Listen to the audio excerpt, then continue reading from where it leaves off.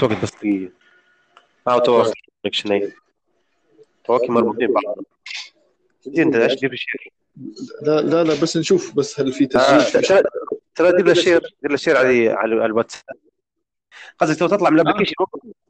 لا لا، ما تطلعش من الابلكيشن. لا انت مثلا ممكن نديروا انفايت لشخص اخر ما يخش، شخص ثالث رابع وخامس، مش عارف كم عدد يعني مثلا يخش مثلا المنعم مثلا، نقول ادير لنا كان شو اسمه هو فضل الفيسبوك اللي فيه المكالمه الجماعيه.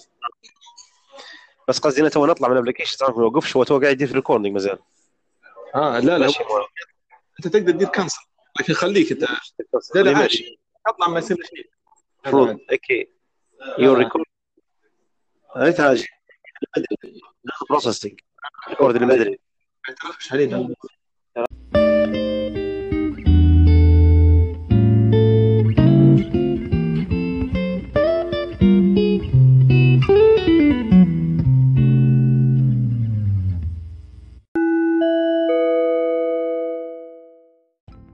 السلام عليكم بكم جميعا.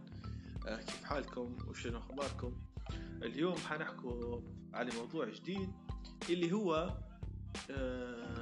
الزواج من القاصرات، وشنو الاسباب اللي خلت شاب يزوج من بنت اصغر منه بعدد سنوات كبيرة.